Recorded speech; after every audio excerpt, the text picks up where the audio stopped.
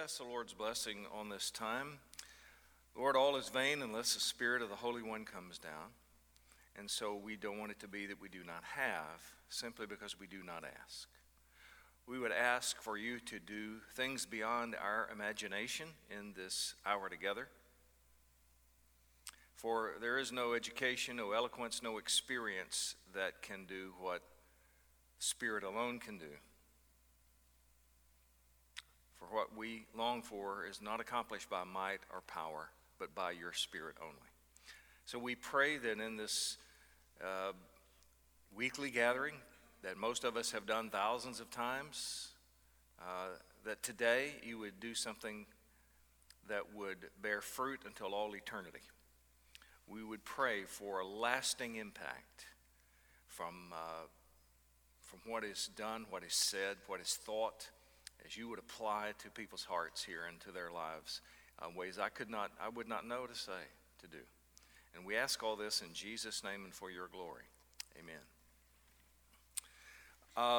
As he mentioned books, it just was impressed to mention something that is in this book, Simplify Your Spiritual Life. The chapters, by the way, are just 1 page or 2 pages each. So if you're kind of inclined to pick up one of these, but you're not a real active reader, this would be the place to start.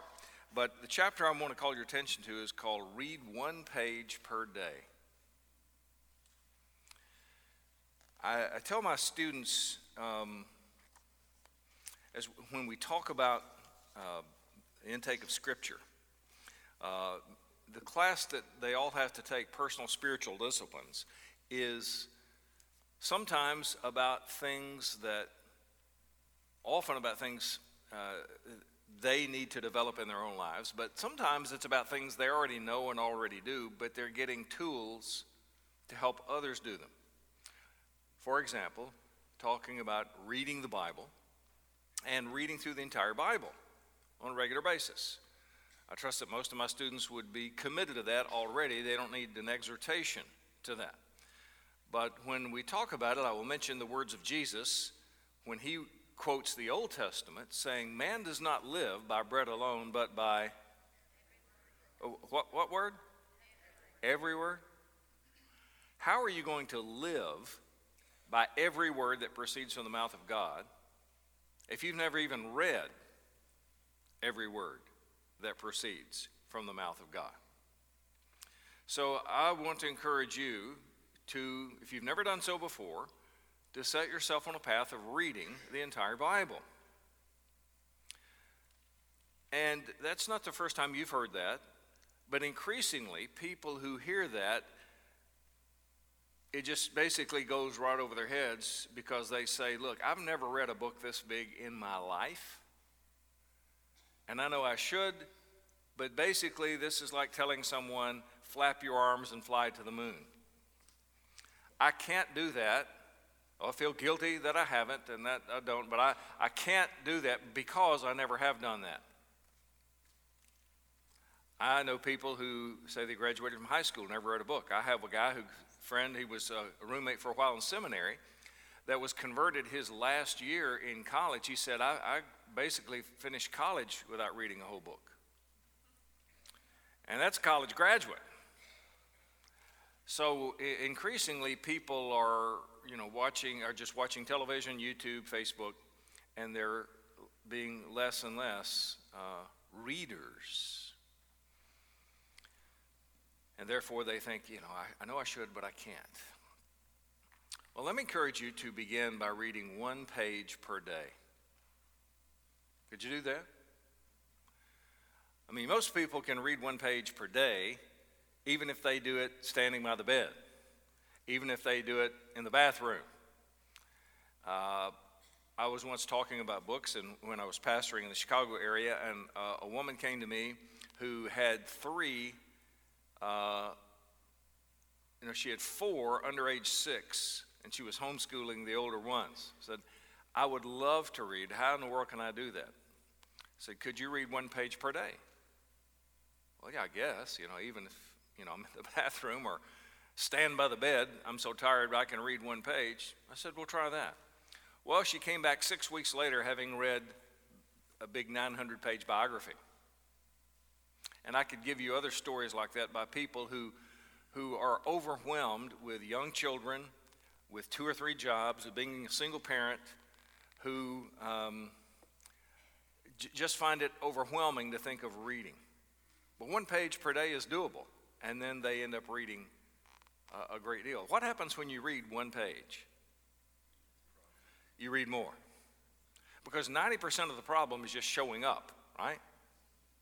Once you're there with a book in hand, you're glad you're there. The problem is just, I don't have time to read a whole chapter. So, well, you're freed from having to read a whole chapter. You only have to read 1 page.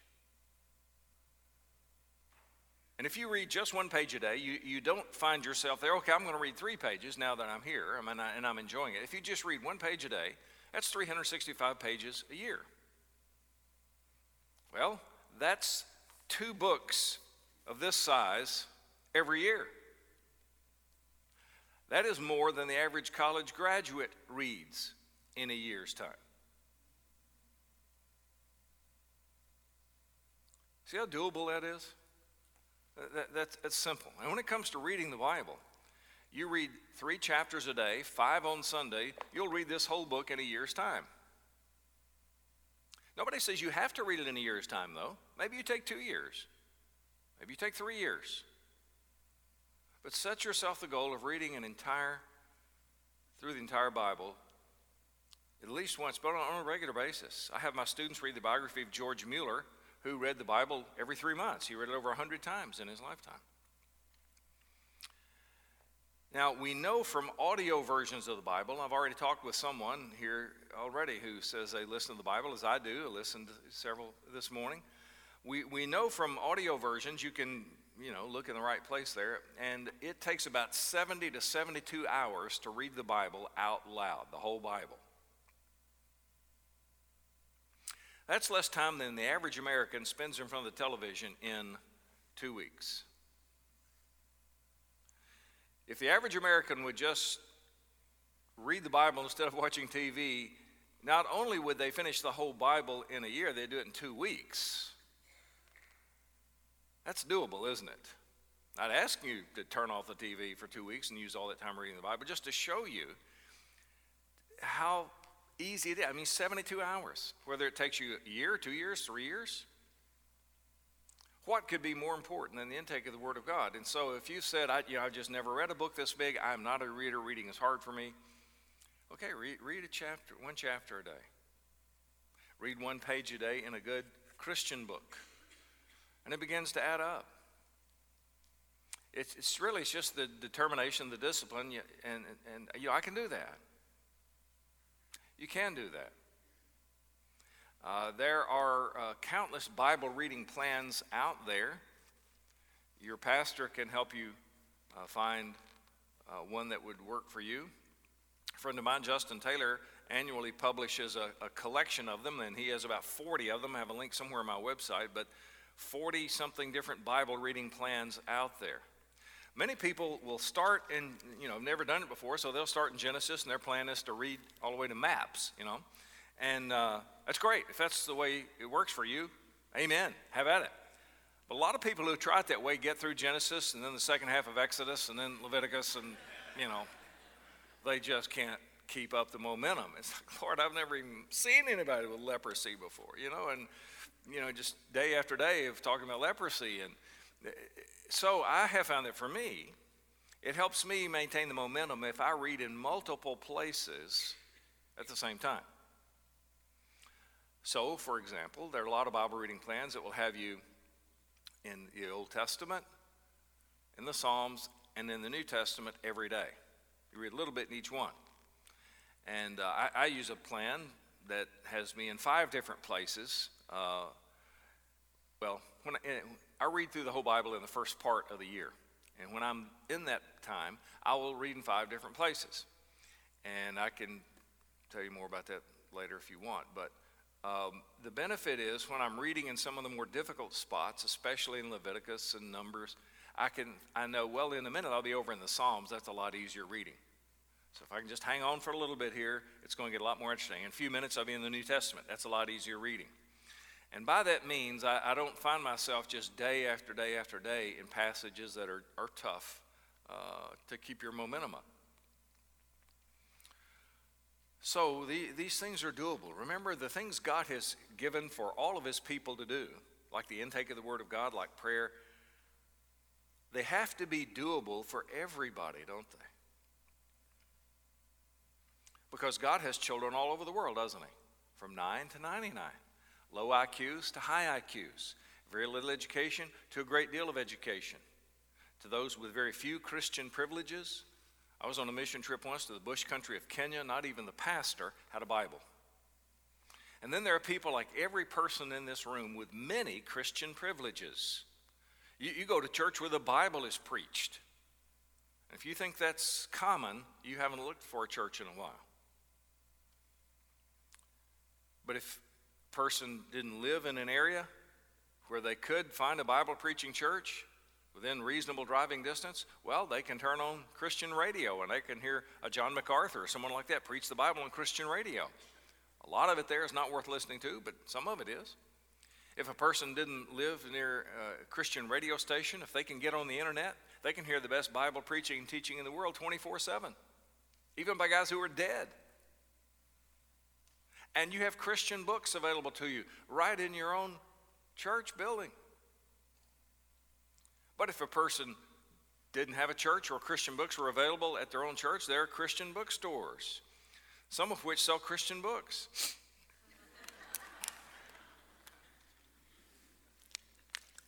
But if a person didn't live near a good Christian bookstore, well, if you can get online, you can have almost any Christian book you want tomorrow if you'll pay overnight shipping. And if you have an iPad or Kindle, something like that, you can have almost any Christian book you want in your hands in 30 seconds. And all of these Christian advantages are available to every person in this room. And so if you, with all your Christian privileges, if you can't successfully profit from the Word of God individually on a daily basis, what about our brothers and sisters in the middle of India who have none of your advantages? Are you prepared to say they can't have a meaningful devotional life because they don't have all your Christian privileges? No, none of you would say that. My point is, the basic things of the devotional life, finding meaningful time in the Word of God regularly, satisfying prayer life, those have to be doable by everybody, right? Including you. If with all your advantages you can't find these things meaningful and satisfying on a regular basis, you're basically saying nobody in the world can, because most people in the world don't have your Christian advantages. Nobody should have to go to seminary to profit satisfyingly from the Word of God and pray meaningfully. These things are intended for all of God's people. And I'm saying all that to convince some of you, I hope, with the biblical logic that the regular things of the Christian life are doable by you. By you. And so if you've been one who says, look, I love the Word of God, I try to get in it when I can, but you don't understand. I'm working 3 jobs, I'm working 80 hours a week, I'm a single parent, I've got a lot of little ones at home. 1 page per day. Well, this conference has been about the theme, responding biblically to the increased complexity and pace of life. Discovered that didn't apply to very many people here. Most people, pretty relaxed pace, a lot of spare time, bored often, looking for things to do. But for the handful of people to whom this applied, we have been talking about things just like we just did. One way to continue learning and profiting and growing your own soul and increase pace and complexity of life is, well, read 1 page a day. But that's a huge subject that we could approach from many perspectives, but to do so in any kind of meaty way, Friday night we talked about the refreshing observance of the Lord's Day. We looked at the fourth commandment on remembering the Sabbath day to keep it holy, and we saw how that is fulfilled in Christ. And that when we come to Christ, we keep the Sabbath. Or rather, he keeps the Sabbath for us, and we get credit for that in him. Just as he kept all 10 commandments for us, he kept all the law for us, and we get credit for that when we believe into Christ. You've heard of being united with Christ by faith. That's what it means when we say we believe in Jesus. Really, the Greek word means we believe into Jesus. We are united with Christ by faith, and we get credit for his life, for his righteousness. And on the cross, he got credit for our life. That's why the wrath of God was poured out upon him. So, excuse me a minute. I'm having trouble with this guy.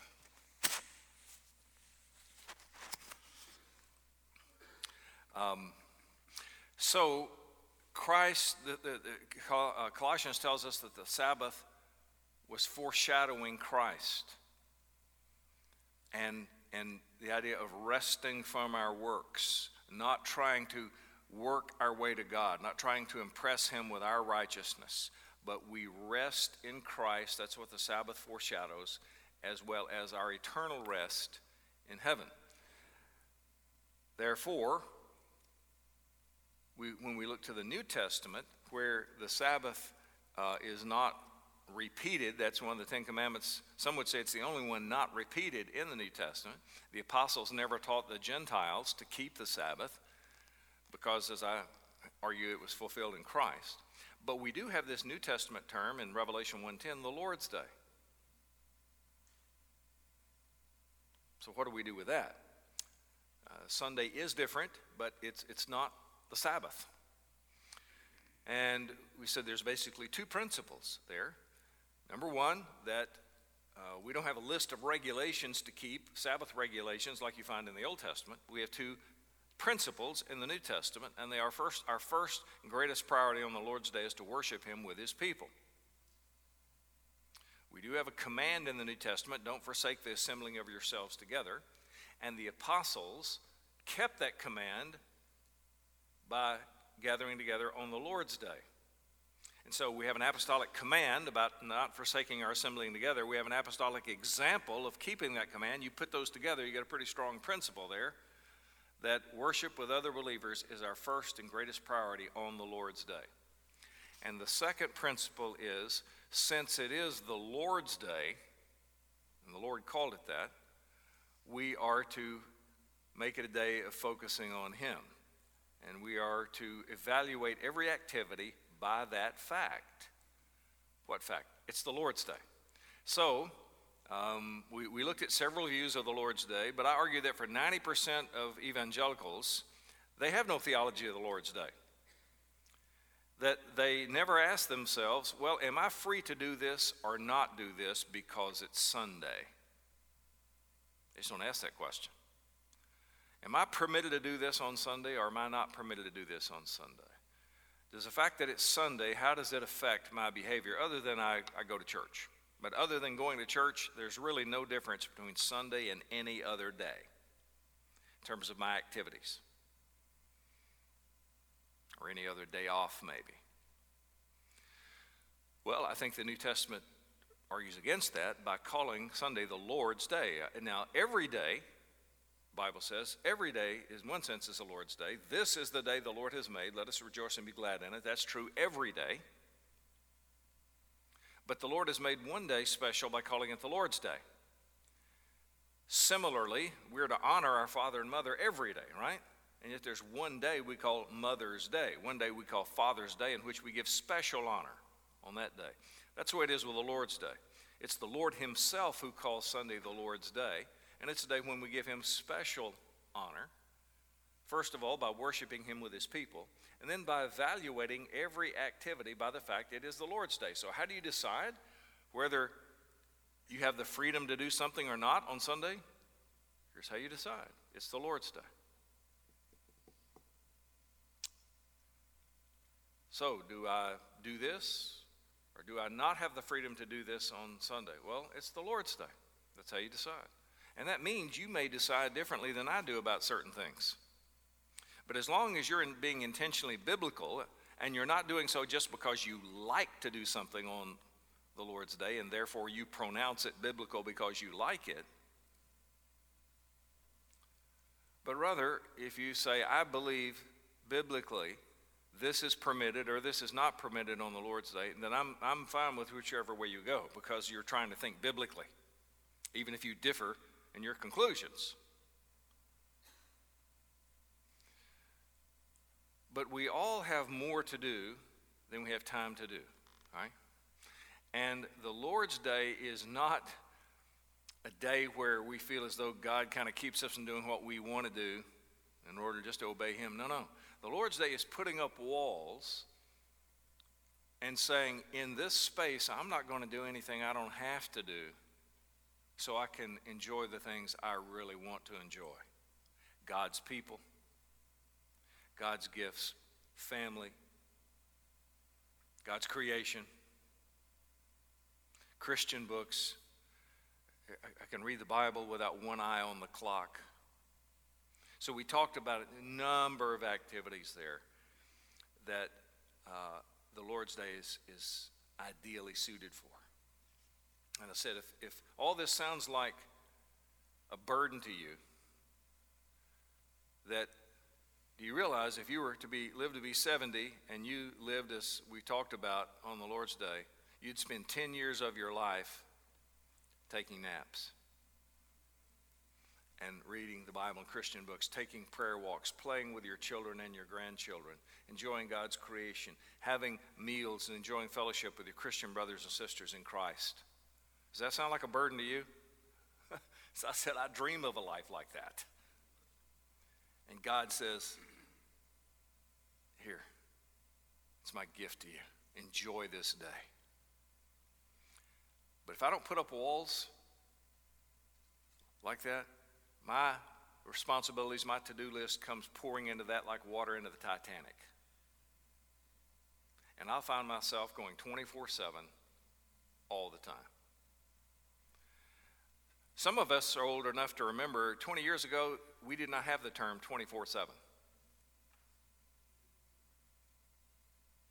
We did not have, of course, didn't have the internet. So you couldn't do shopping like that online all the time. You didn't have Walmart's open 24/7. You didn't have things open 24/7. Now, praise God. I mean, you need Pedialyte for a baby at 2 a.m. You can get there. But it used to be that I remember, outside you're mowing the yard, you're sweating, you look at your watch and say, oh my goodness, it's 4:45. Everything's going to be shut down. This is Saturday afternoon. Everything's going to be shut down. If I'm going to have anything for tomorrow, I better go to the store and get it now. So you leave the lawnmower in the yard, you rush in your sweaty t-shirt and shorts to somewhere to get there before 5. Because if you don't get it by 5 o'clock Saturday, you ain't getting it till Monday morning.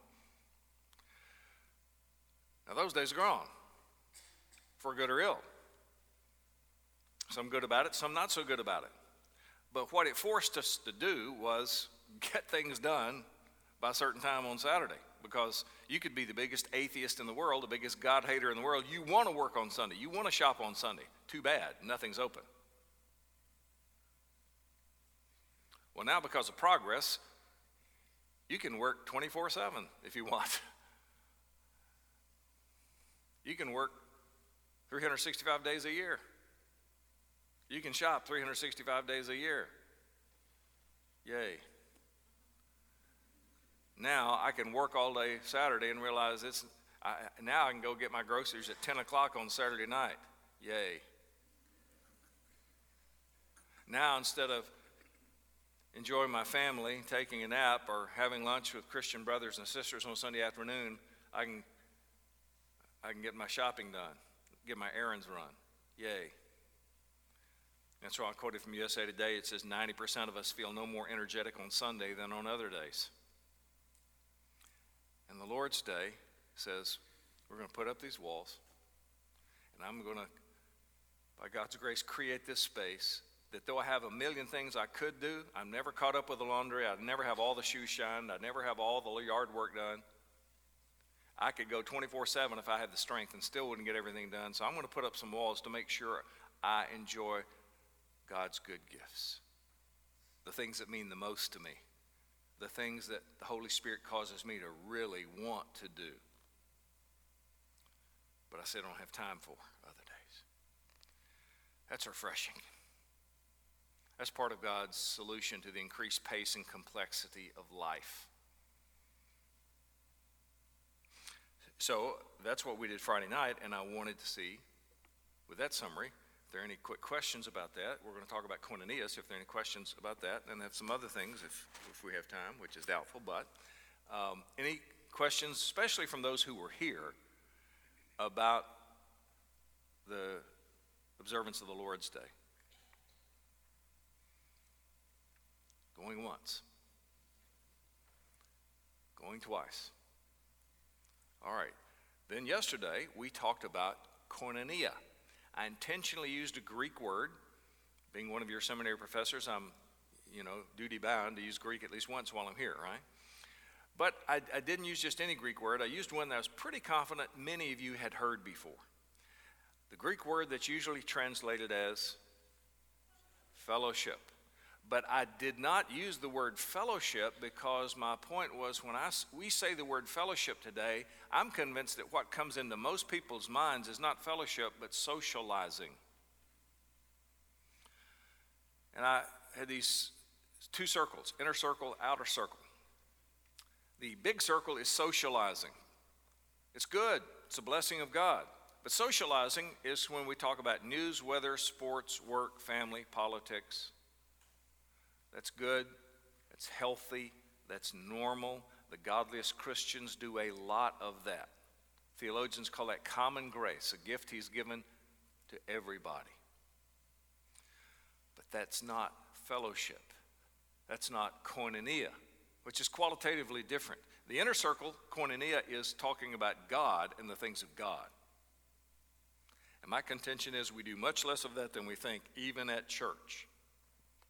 Reflect on the conversations you had this morning or overheard since you got on this church campus.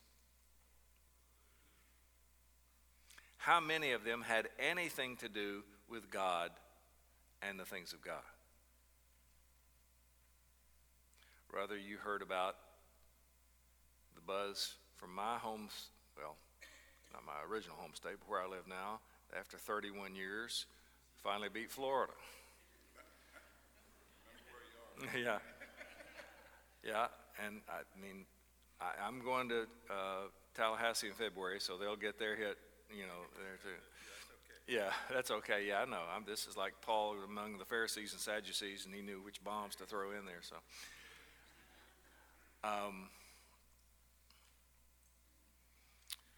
Well, and it's normal and healthy. It's fun. We enjoy that. We all love to talk about news, weather, sports, work, family, grandchildren. By the way, my daughter still is home. Thank the Lord she's not delivered. Friday night when I was here, I got a phone call. She was rushed to the hospital. Thought she was delivering a grandchild a little early. Last night the news was they got flooded. The hurricane that came through the Gulf, we always get the residual rain up there, and their basement got 4 or 5 inches of water, and so my wife was over there, and that was the big news last night.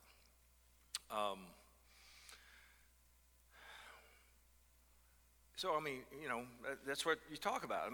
You talk about life, what's going on in your life. That's normal. It's healthy. It's good. Nothing wrong with it, but it's not fellowship. And my point is, if we are not intentional, we can, even at church, never talk about God and the things of God. And I believe that the Holy Spirit puts within us a craving to do that. One of the marks of knowing if you're a Christian is the Holy Spirit's presence means you have holy hungers and longings and appetites you didn't have before. If you're indwelled by the Holy Spirit, that means a second person is living in your body. If you're an expectant mom, 3 people live in your body. It's not a force. 40% of Southern Baptists believe, according to a Lifeway survey, the Holy Spirit is a person. And that other person living within the Christian is not passive. But he's not just another person. He is the Holy Spirit. And when he indwells any flesh and blood creature, there's evidence, fruit. Or to put it another way, and I don't want to sound irreverent here, but if the Holy Spirit of Almighty God were to indwell a cat or a dog, it's impossible to think that cat or dog would be unchanged, right? I don't want to pretend to know how they would be different, but it's impossible to think that the Spirit of God could suddenly indwell a cat or a dog and they be unchanged. How much more those made in God's image, when they are indwelled by the Holy Spirit, there's evidence, there's fruit.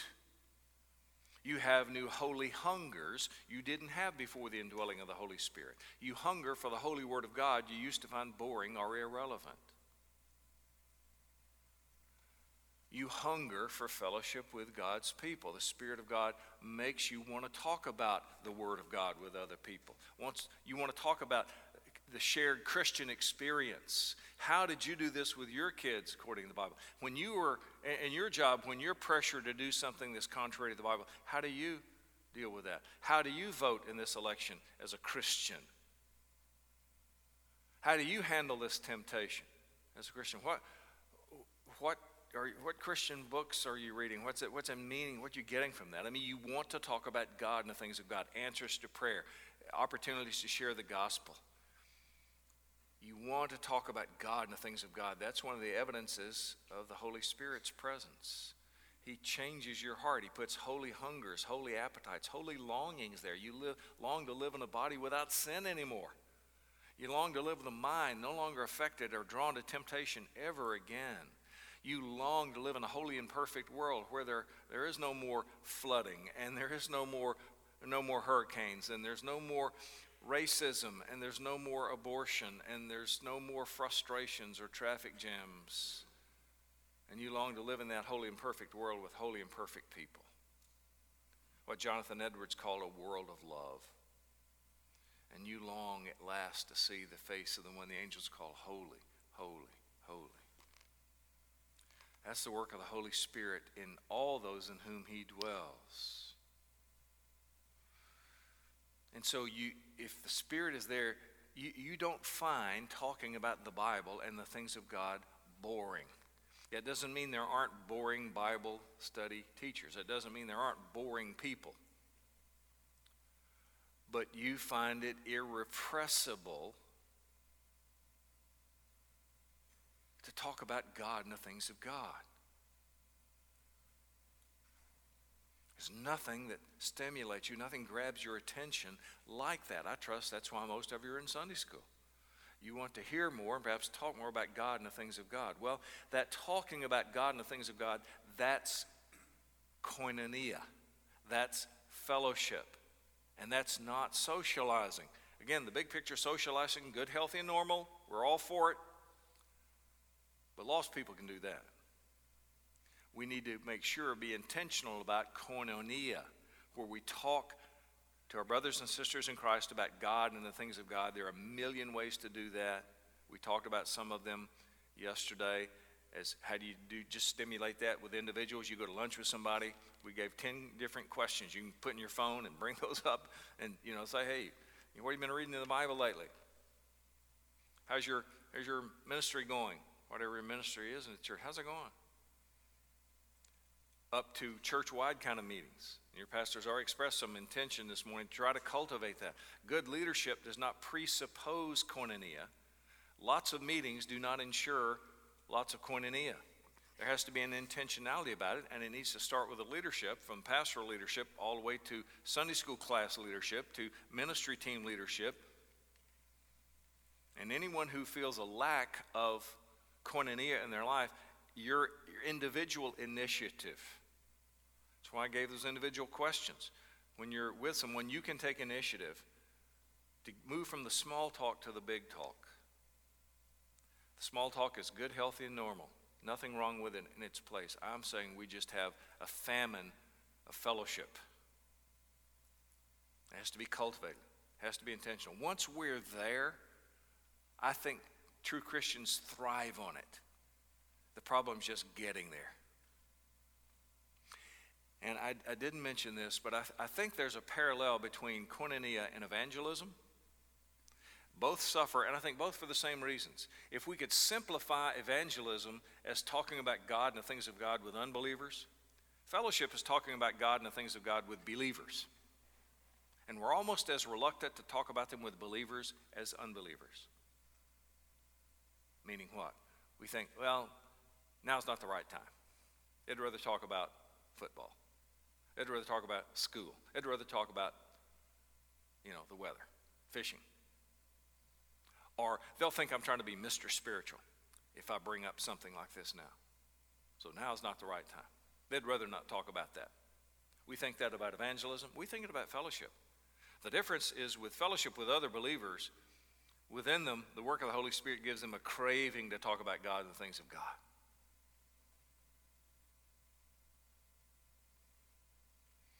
Satisfying. That's what we did yesterday.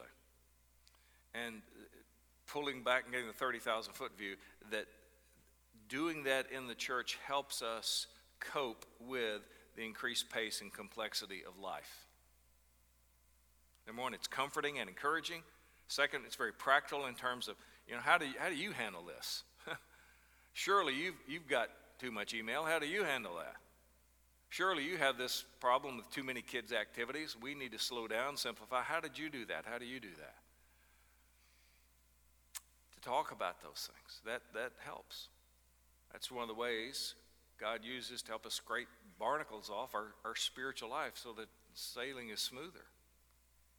So now, let me say, any questions about our discussion on koinonia? Anything to follow up with that?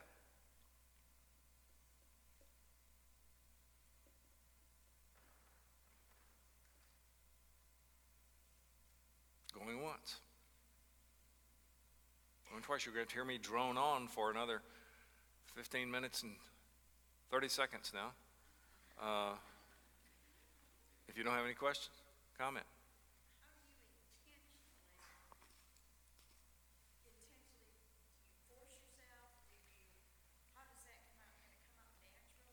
Yeah, good question, Donna. She said, does it come out naturally? Do you force yourself? How do you do this? Well, and it often happens, I guess, I'd credit, of course, the Holy Spirit with that. When I feel like, this conversation is not edifying. I mean, this is going nowhere. I mean, I can't walk away. I intentionally say, how can I improve this situation? Puritans use that term a lot, improving something when it comes to the spiritual life. And so I will ask myself, how can I improve this?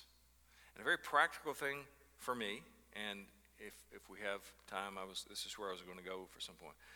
On my phone, if you use iPhone, I know there's something similar. I just don't know what the term is on the Android system. But there's a Notes app, and you use Evernote or OneNote for the same thing. But have it on my phone, and you can just, if you carry a little notepad, you can do the same thing, with a notepad. I keep koinonia cultivating questions on my phone. And I could just turn to that. It's not like, well, Donna, it sure is boring talking to you. Here, hold on a second. Let me pull this out, I'll just sort of surreptitiously pull it out if I can't think of anything. Now, usually I've got some things on my mind. I just have some ready to go. I'll say, well, Donna, you reading any books? What are you reading right now? And go from there. Where are you reading in the Bible right now? Or I just ask, what about your ministry or something like this? I just have some that I'm just have ready to go. But if someone says I don't have some ready to go, well, put them in your phone or carry them in a little notepad. Just something that says I have found these questions helpful to stimulate meaningful conversations. Folks, I'm just arguing for us to talk about things that matter and talk about them as though they do matter. And most of us have to, press out of the shell to make that happen. Because we're used to just the same old ways of talking about things. How are you? Fine. And, you talk to people all day long and you never talk about anything meaningful with anybody. And I know most conversations are very quick. I've had 50 of them this morning. How you doing? Fine. But do we never talk about things that matter? I mean, we're to be transformed how? According to Romans 12:2. Renewing of your mind. I want to be transformed. I want to be more like Christ. But it doesn't happen by just being passive, by doing nothing and just showing up. That's a big part of it. But I have to take initiative for my growth in Christ. And so one of the ways that he will do that is by the Holy Spirit working through you to bless me, to edify me. But how am I going to stimulate that on my end? Well, one of the ways is by asking questions. And a practical way to do that, I mean, I've got probably 150 questions or so in my phone. Got them categorized. Questions for seminary students, questions for lost people, questions for people at church. I just, when I come across great questions, I try to preserve them so I can use them later. And it helps me to have them kind of categorized. Does that help? Yes. I think being intentional, one of the things we can do ahead of time is to pray. Yes. And then I like what you pointed out last night was question number 8. How can I pray for you? Yeah. That opens up a whole dialogue. Yeah. Thank you for that reminder. In the 10 koinonia cultivating questions, which I keep in my phone, yesterday, the single best question I've ever come across in my life, both for opening gospel conversations and talking about the things of God with church people, is just 17 letters, 6 syllables. How can I pray for you? With lost people, you got to realize they may have never been asked that before. You and I hear it every Sunday school class, every Wednesday night prayer meeting, and the form we hear it in is, any prayer requests? But what we're saying is, how can we pray for you, right? You realize most lost people have never heard that. I've had people weep at that. You'd pray for me? For free? I mean, they've been in a church tradition where they get prayed for, but they have to pay for it. And it touches them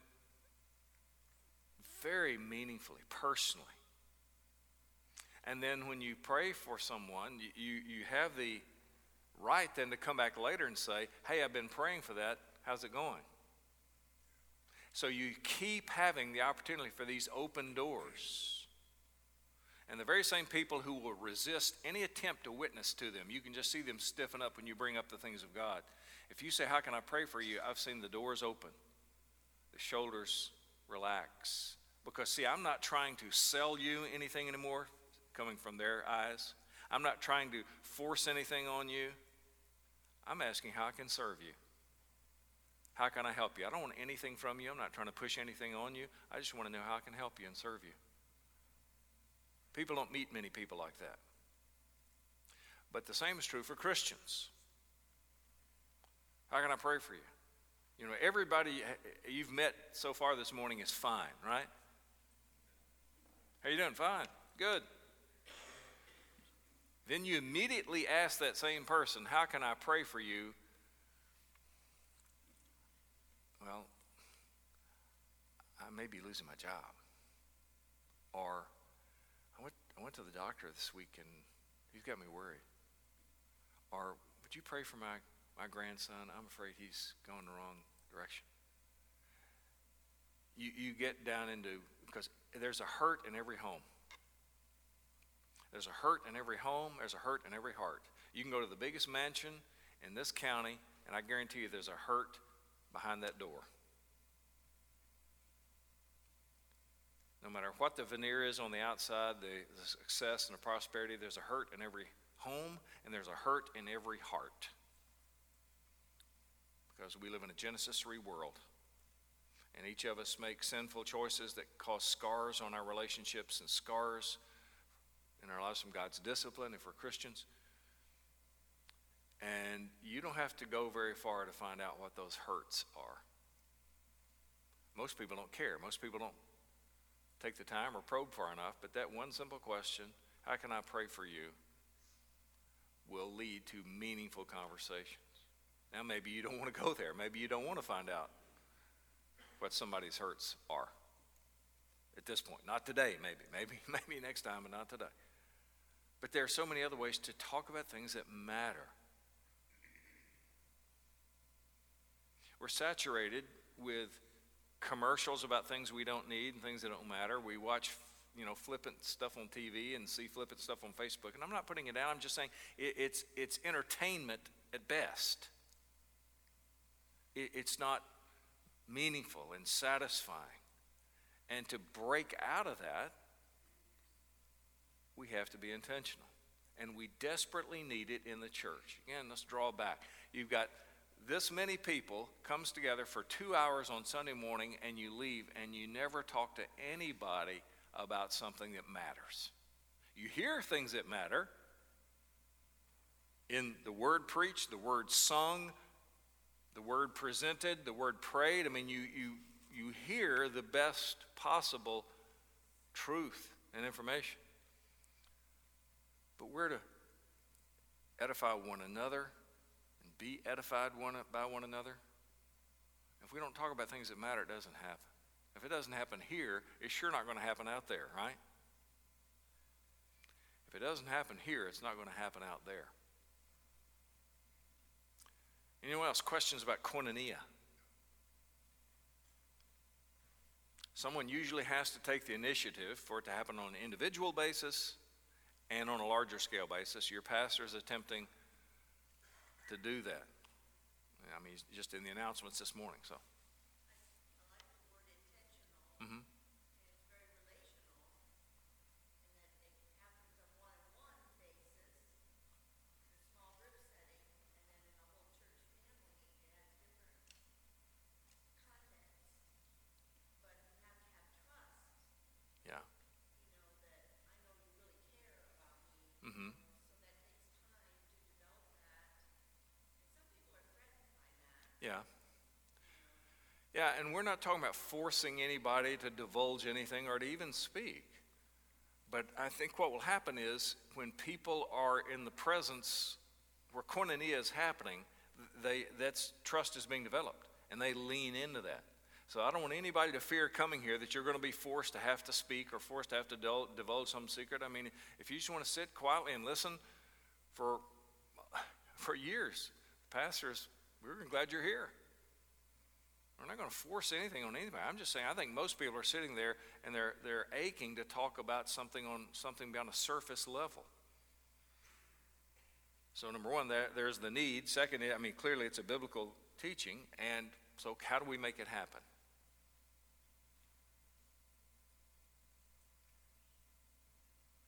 And so there are a lot of things, there are levels of this even. I can say, hey, what are you reading lately? And there can be, I don't even know you. We don't have trust really yet. But I can still talk about something that matters. I'm sitting next to somebody on a plane today, never met in my life, never see again. I can say something like, you reading anything right now? And that takes the conversation a little deeper level than the weather, because it has the potential maybe to take it even deeper. Yeah, I'm reading a book about marriage because my marriage is breaking apart and so forth. And I who knows where that might go.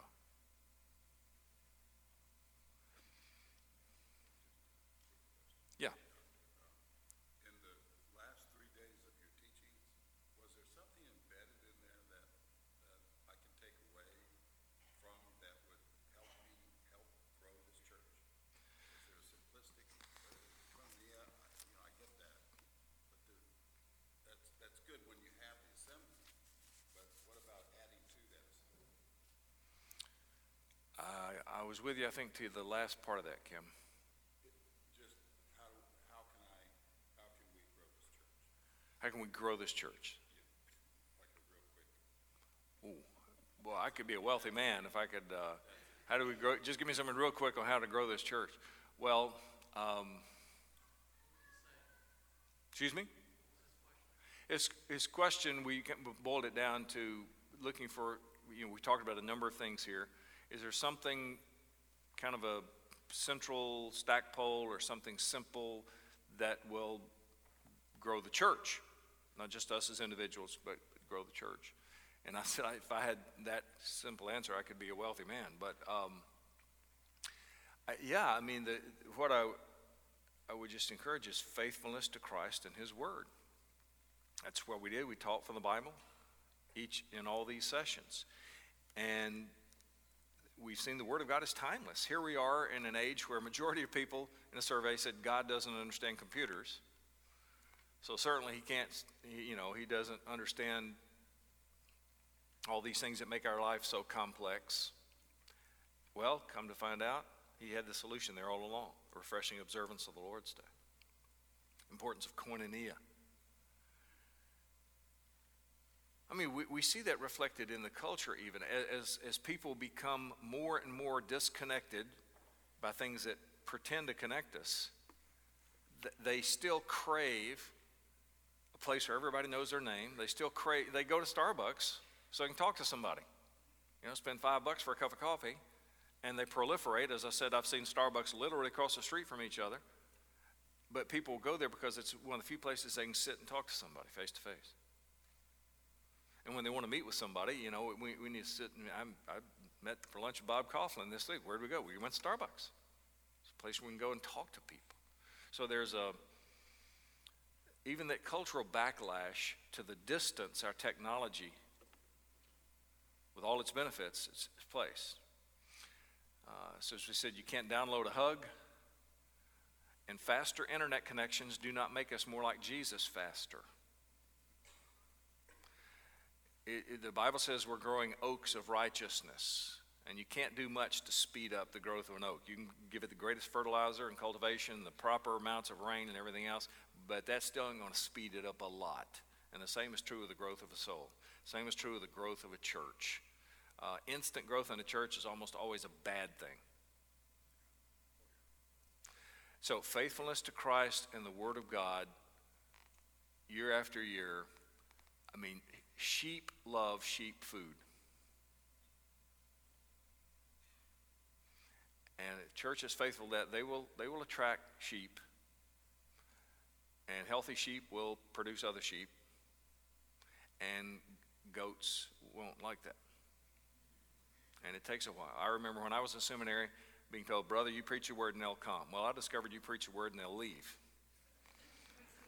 But the ones who stay and the ones who do come will come for the right reasons. And that's what you want. I'd rather have 10 people that are truly converted than 100 who say they are and they're not. So, again, to answer your question, faithfulness to Christ, faithfulness to His Word, that's simple in one sense. And we don't need a lot of strategies and brilliant ideas and cultural relevance. When people come to church, they come because they're looking for something different. The church can never do what the world does as well as the world can. We'll never do dramas and movies and other things as well as the world can in church. And so people are coming, they're looking for something different. So let's give them one thing they can't get anywhere else. They can get political advice other places. They can get some practical needs met other places. But there's one thing we have, and that's the gospel of Jesus Christ. That doesn't mean we don't serve practical needs. We do. It doesn't mean we don't address political issues when they relate to the Bible, like abortion. But there's one thing we have no one else has, and that is the message that makes people right with God. And so we want to make sure we preach Christ and Him crucified. Never teach a Sunday school lesson that would be acceptable in a Jewish synagogue or in a Muslim mosque. If I talk about honoring your parents, and we should, the Bible does, but that's acceptable in a Jewish synagogue or in a mosque. If I say honor your parents because of Christ, honoring Him, being faithful to Christ, now that's not acceptable there. We don't want to just produce moralists. We don't want to just talk about good morals and teach good principles and talk about, we want to raise our kids right. And you can make little Pharisees out of them and moralists. So that's why we want to exalt Christ in all that we do, because that's the one thing we have no other place they can get. Let's pray. Father, I pray for this church to be a Christ-centered, Christ-exalting church based upon the Word of God. May it never stray from that. May it only grow in that. I pray you would cultivate koinonia in this congregation toward that end, that Christ be exalted and people feast on Jesus and find him satisfying. For there is none like him. Encourage and build this church, its leadership. Every person who attends, may they find the ability to feast on the Word of God here and grow in grace. May you be glorified, Lord. Bring much lasting fruit from what we've done. I pray for the next hour and ask all this in Jesus' name and for your glory. Amen.